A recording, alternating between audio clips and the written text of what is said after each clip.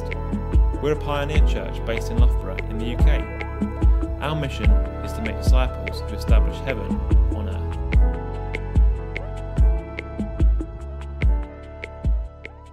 So I'm excited to be here again. My name is Chris. I'm married to Reno and have a son, Asher.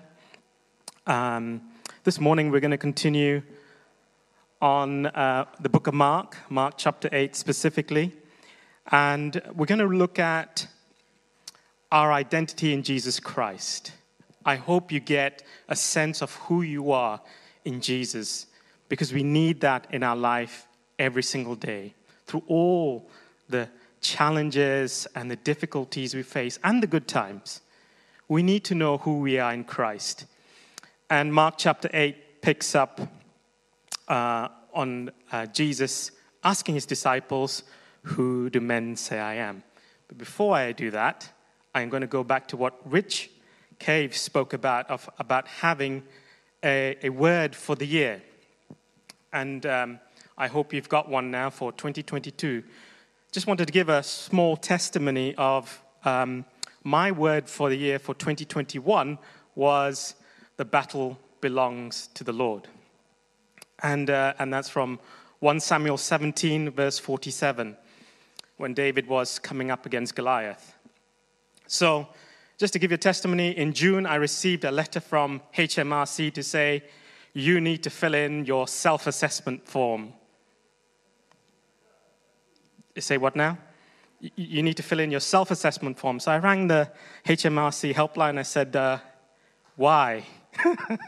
And they said, well, you had earned over a certain threshold, so you have to fill in your self-assessment form. But I said, well, I've been a PAYE employee all my life, paid all my taxes. But this is a new government ruling. You've earned over a certain threshold, so you need to fill in your self-assessment form.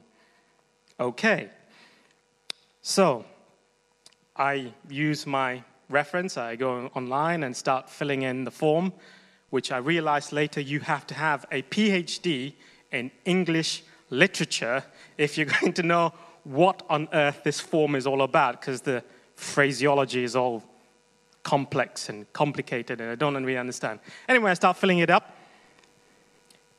The amount it said that I owed the HMRC was £15,000. £15,000. I was like, Lord, I cannot believe that this is like a good chunk of our saving gone. And I was so dejected. But then I realized my word for the year was, the battle belongs to the Lord. So I said, Lord, this battle is yours. I don't know how to deal with it. I don't understand it. I need help. Anyway, sooner or later, a friend rang me up, and he, is self-employed, and he said, look, I do all my finances through an accountant. Why don't I recommend him to you and see what happens? So I thought, that's a piece of wisdom there. So engaged with this accountant, and he said, well, to engage with my services, that's £240. Thank you very much. So then I'm thinking, Lord, that's £15,240. So I said, Lord, this is your battle. I'm just going to trust you in this. So I engaged the accountant, and, they did my self-assessment form. For 2 months, I didn't hear anything. And then finally, one day, he rang me up in November and said, hey, Chris, I completed your self-assessment form, and I'm about to send you an email. And I said, well, how much is it? Well, I'll just read the email. So I did. And he said, Chris, you do not owe the HMRC any money at all. I was like, thank you, Jesus. You don't owe HMRC anything at all. They owe you £1,677.28. I was like, God, seriously, I'm happy with not paying any money, paying $15,000, which I thought, but to receive something back. And all that time, I was like, God, this is madness. And I remember the Lord said to me much later, and the money came, by the way, by 31st of December, son, all I wanted to do when this whole process kicked off was just to bless you. And there you were panicking and being worried. I said, thank you, Jesus. And I said, Lord, I really thank you that this battle was really yours. It wasn't mine. And just to encourage somebody as we go and look into 2022 and what it means for you, the word for me was, my presence will go with you, and I will give you rest. From Exodus 33:14. So if you don't have a word for 2022, take that one. That's a good one. My presence will go with you, and I will give you rest. So I thank God, and I was really happy. Of course, the first thing I do is tithe, because it's a kingdom principle. But again, if anybody here who's from HMRC and works, don't just ring them and say, hey, you want to check Chris's account, make sure that, it's all legit, and those watching online, It was all God. Trust me, it was all God. To God be the glory. Anyway, looking at Mark chapter 8.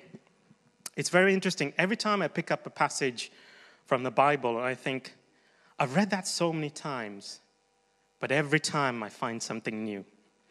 You all ready to find something new in the Bible today? So, Mark chapter 8 talks about Jesus starting to reveal his identity. So, they're walking through the villages of Caesarea Philippi, and they go, it's something like that. This picture was taken just as Jesus was about to ask the question. I'm just joking. So Jesus says, who do men say I am? Now, it's a very interesting question. Why does he ask the question? Well, you'll say, well, of course, you see, Chris, Jesus is trying to get his disciples to know that he is the Messiah. That's good answer. But there's another reason. So the disciples say, well, Jesus, some say you're John the Baptist. Because John the Baptist by this time was killed. And he's Jesus is like a reincarnation of John the Baptist. Why? Because John the Baptist spoke with such authority. He had such a following. So they associated Jesus with John the Baptist. Next one, they said, well, you're Elijah. Why Elijah? Elijah was seen as somebody who was very close to God. You saw in Mark chapter 1 that when Jesus was baptized, the heavens opened and there was a voice. God the Father spoke, this is my beloved Son, with whom I am well pleased. And then some others said, well, you're a prophet. Why prophet? Because all the prophets performed some powerful works of God, miracles, and Jesus was all of that.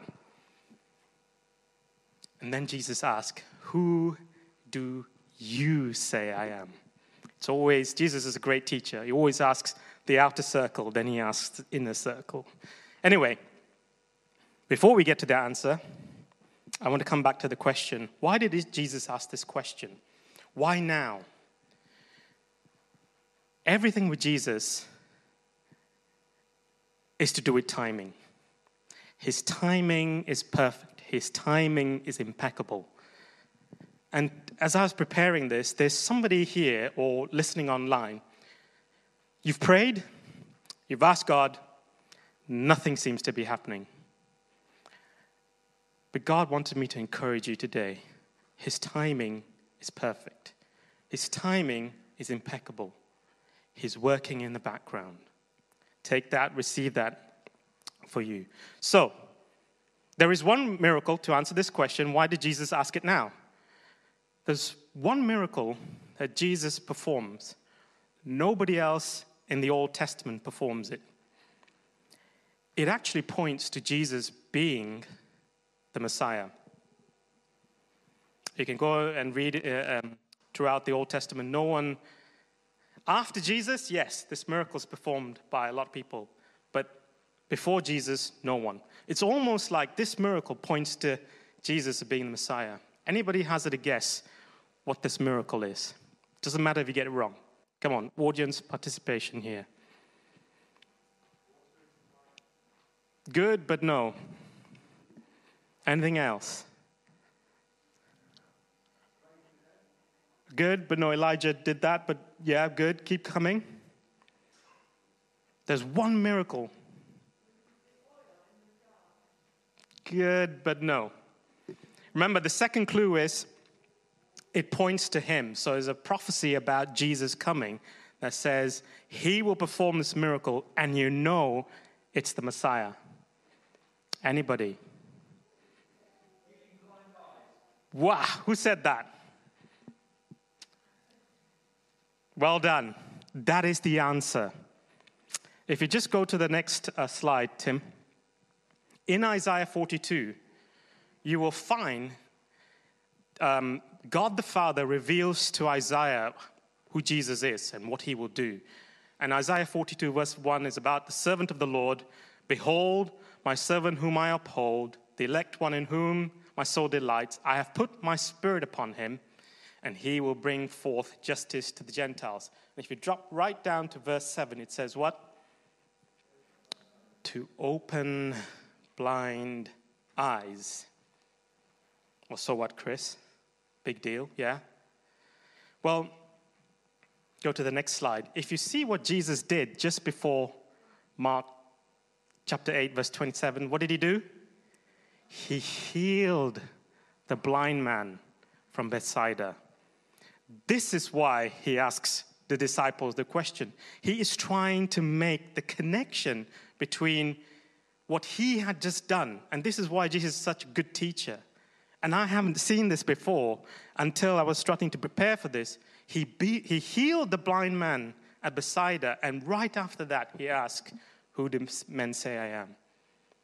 He's trying to point his disciples to Old Testament prophecy. The second reason why he asked this question is about, and well done, Richard, he healed the blind man. This was the one prophecy that really points to Jesus as the Messiah. And it's really important because he wanted to see if his disciples made the connection. And in many ways, his disciples were spiritually blind as well.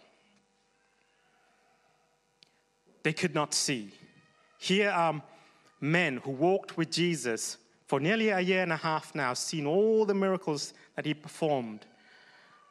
But they didn't even make a stab at answering the question. Yes, we rush straight to Peter's answer, and Peter says, you are the Christ. We applaud Peter for that. But the silence of the 11 is concerning. They didn't say anything. They haven't established who Jesus is and why did he come and where were we going with all this? And it's so important to know who Jesus is in your life. Let's go back to the story. So, Peter in that moment comes and says, well, you are the Christ. And Christ just means in Hebrew, the anointed one. In Greek, it's the anointed one. Christos means the anointed one. Hebrew, the Messiah, the coming one, the chosen one. And so we applaud Peter. Well done, Peter. You've given the right answer. But even Peter only had a glimpse. This same incident is recorded in Matthew chapter 16, where Jesus said, bless you, Simon Bar-Jonah, for flesh and blood have not revealed this to you, but my Father in heaven. So somehow or other, Peter in that moment stepped into a supernatural revelation of who Jesus was. But even then, Peter's vision was blurred. He saw a glimpse, because straight after saying, you are the Christ, and Jesus was saying, well, I have to die, and after 3 days I'll rise again. Peter took Jesus aside and started rebuking, don't say these things. Imagine somebody rebuking Jesus now that we have the hindsight to it. Of course, Jesus rebuked Peter, saying, get behind me, Satan. And sometimes that almost reflects the dichotomy of human nature. We are righteous about God in one sense, and we're so wrong about Jesus in another. But there's so much grace this morning when Jesus reveals himself to us, and he says, I am the Christ. Flesh and blood did not reveal that to you. And isn't it amazing? Reading this again, you just see how God was so gracious to his disciples. Anyway, coming back to Mark chapter 8, it is interesting to see how the 11 didn't see it. And I reflect on my own life, and I know that I came from a Catholic background up to the age of 14. All I knew of Jesus was he was someone who was far off, and Christianity or following Jesus was all about a list of do's and don'ts. And it was so rigid and regimental and just religious. But when I was 14, I lived in Brunei. It was a Muslim country, and they practiced Sharia law. I got filled with the Holy Spirit, and churches there are all underground, mostly, especially where we call Pentecostal church is all really underground. I got filled with the Holy Spirit, and I didn't have anybody to teach me about the Word. The Holy Spirit was the one who revealed who Jesus was to me. And you'll find the same thing with the disciples. They didn't get it. And you can imagine Peter, because, as you know, the Gospel of Mark is actually Peter dictating to Mark as Mark wrote it. You can imagine, and the Gospel of Mark is actually written in sequence, according to the chronological order of the events that happened. And you can imagine Peter thinking, this is why he asked the question. He just healed the blind man, then he asked us the question. So he had a little bit of retrospective perspective on the whole thing. So isn't that amazing? I thought that was like, wow, I didn't see this before. It's amazing. Anyway, coming back to identity. So Jesus reveals himself as the Messiah. Wonderful. Then he rebukes Peter. And then he goes on to say, if you were to follow me, you have to deny yourself, take up the cross, and come after me. And that also is interesting. I was saying, God, wow, that's hard. That's hard, Lord. And as I was preparing, and I said, Lord, what do you want me to say here? And he said this, son, sometimes life didn't go the way you thought it was going to go. We had plans. We had dreams. But things didn't go our way. And to give you a testimony, when Reno and I got married, we wanted to have kids. That didn't happen straight away. We had difficulty. We had to go through IVF. Things didn't go well. And every time we failed IVF, it was going through a bereaving process. And it was hard. Following Jesus sometimes requires endurance. Because sometimes things don't go the way you think. And what holds you is your knowledge of who Jesus is to you, your identity in him. You see, Jesus was so strong and so powerful and so amazing in all the things that he did. But what grounded him? What grounded him was his knowledge of his relationship with his Father. You can see throughout the Gospels, Jesus was trying to show us one thing. I know who I am because of my relationship. And it was a strong bond between him and his Father. A strong relationship. So strong it was not shakable. Even to the point of his own death. He was talking to his Father. Always talking to his Father. His Father said of him, he didn't just say, this is my son. No, this is my beloved son. Fathers and mothers, if we want our children to be strong and to be secure in who they are, we need to constantly tell them we love them. I have a little thing with Asher. Almost every night, I'd get into bed with him as well.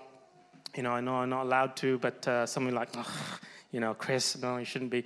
But anyway, just for a few minutes, like cuddle. He's 9 now, but I still do it. And I say to him, Asher, I've got a secret. I said, oh, Daddy, what secret is it? I love you. I said, Daddy, I know, but isn't it amazing how God the Father was showing us how we should treat our own children? And today, God wants us to know that He loves us so much. So, Jesus knew who He was because of the strong relationship He had with His Father. His Father said, this is my Son. I love Him. But all that then amounts to Jesus knowing exactly what he needed to do in life. He knew what His mission was. He knew where He was going. He knew how He was going to start, and He knew how He was going to finish. I wonder today, do we know where we're going? Do we know what our mission is? Are we distracted with the things of life? Do we need to realign? You see, in Matthew chapter 16, once Peter had said, you are the Christ, Jesus said, great, I can build on you. You are the rock, and the rock is the revelation, Peter, on which I can build my kingdom, and the gates of hell or death cannot withstand. Jesus is looking to build His kingdom on a group of people, men and women, who have a revelation of who they are in Christ and who hold fast when life doesn't go our way. Hold fast to it because, it can get rocky. It can get hard. Peter went through so many ups and downs. But on the day of Pentecost, when Jesus knew, that's my boy, he stood up, preached an amazing message, reached back into the book of Joel. Not this same Peter. It was a transformed Peter, because now he knew. His eyes was opened. 3,000 people got saved that day because who he knew of what Jesus was in his life. So let's go to the next slide. Coming towards the end here. So my questions to you this morning is, who is Jesus to you in your life? What is He to you? What does He mean to you? Is it just a friend you call when you're in trouble? Or are you conversing with Him every day? Processing things with Him? I process things with Him. I don't have to almost religiously get into a place and pray, which is great if you guys are doing that. I'm not saying, but I'm processing things with Him constantly, every day. What do you identify with in Jesus? I used to identify myself with the place I work. I used to say, my name is Chris and I work for Rolls-Royce. That used to be my identity. I was so proud of working for them. I wanted people to know, it was a bit of an ego massage as well, Rolls-Royce, because of the quality and the excellence that was portrayed. But of course, God, removed me from Rolls-Royce. I can't say that anymore.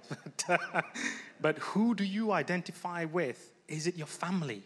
Is it your situation? Or is it, I am Christopher? My name means I bear the Christ. I carry the Christ with me. What is your focus? Because when you have Jesus in your life, you have focus. You know where you're going. You know what your mission is. You know where you started. You will know a little bit of, what I need to do. See, life has got lots of distraction. My phone is a big distraction for me. Every weekend when the football is on, I need to know who's winning, who's losing, because I have an FPL team. You know, it's important to me. But even then, God sometimes challenges me and says, well, you know, where am I, Chris? It feels like you pushed me aside. You know, what is our focus today? What's distracting you? Look, one of the other things Jesus reveals himself, and I'll finish with this, and I'll pass to Sam in a minute. Jesus often revealed himself as the Son of Man. In fact, in the book of Mark, it is written 14 times, I am the Son of Man. And that sort of also doesn't make a lot of sense to me because, well, Son of Man, well, yeah, he's trying to reveal his humanity. But there's another reason. He is the son of Adam. In many ways, Jesus was trying to say, Son of Man means in Hebrew, bin Adam, son of Adam. There is a prophecy that says the son or the seed of Eve will crush the head of the serpent, and the serpent will bruise Jesus' heel. And to the Jews, this was so significant because they only read the 5 books, the books of the Torah. So when Jesus introduced himself as the son of Adam, it points back to Genesis chapter 3 in fulfilling prophecy. So, let's come to the last slide and I'll pass over to Sam. Jesus knew who he was in what he was going to do, where he was, how he's related to the Father. Who are we today? I've put some items up here so that you can reflect on with your own groups of people. Think about who you are. My favorite one is the first one I put there. I am the righteousness of God. I can make so many mistakes in life. But Jesus, because of what he did on the cross, promise us is a gift of grace. This is, son, daughter, you are the righteousness of God through Christ Jesus. You have right standing. There's nothing wrong in what you did. There is no condemnation for what you did. I am forgiven. I am beloved of the Father. I'm fearfully and wonderfully made. Jesus is for me and with me. So if you want to take some time, reflect on what I've said today about your identity in Christ. Reflect on how Jesus saw his identity. Where did he get his strength from? Where did he learn to draw from who he was? And I encourage you today in your walk with him.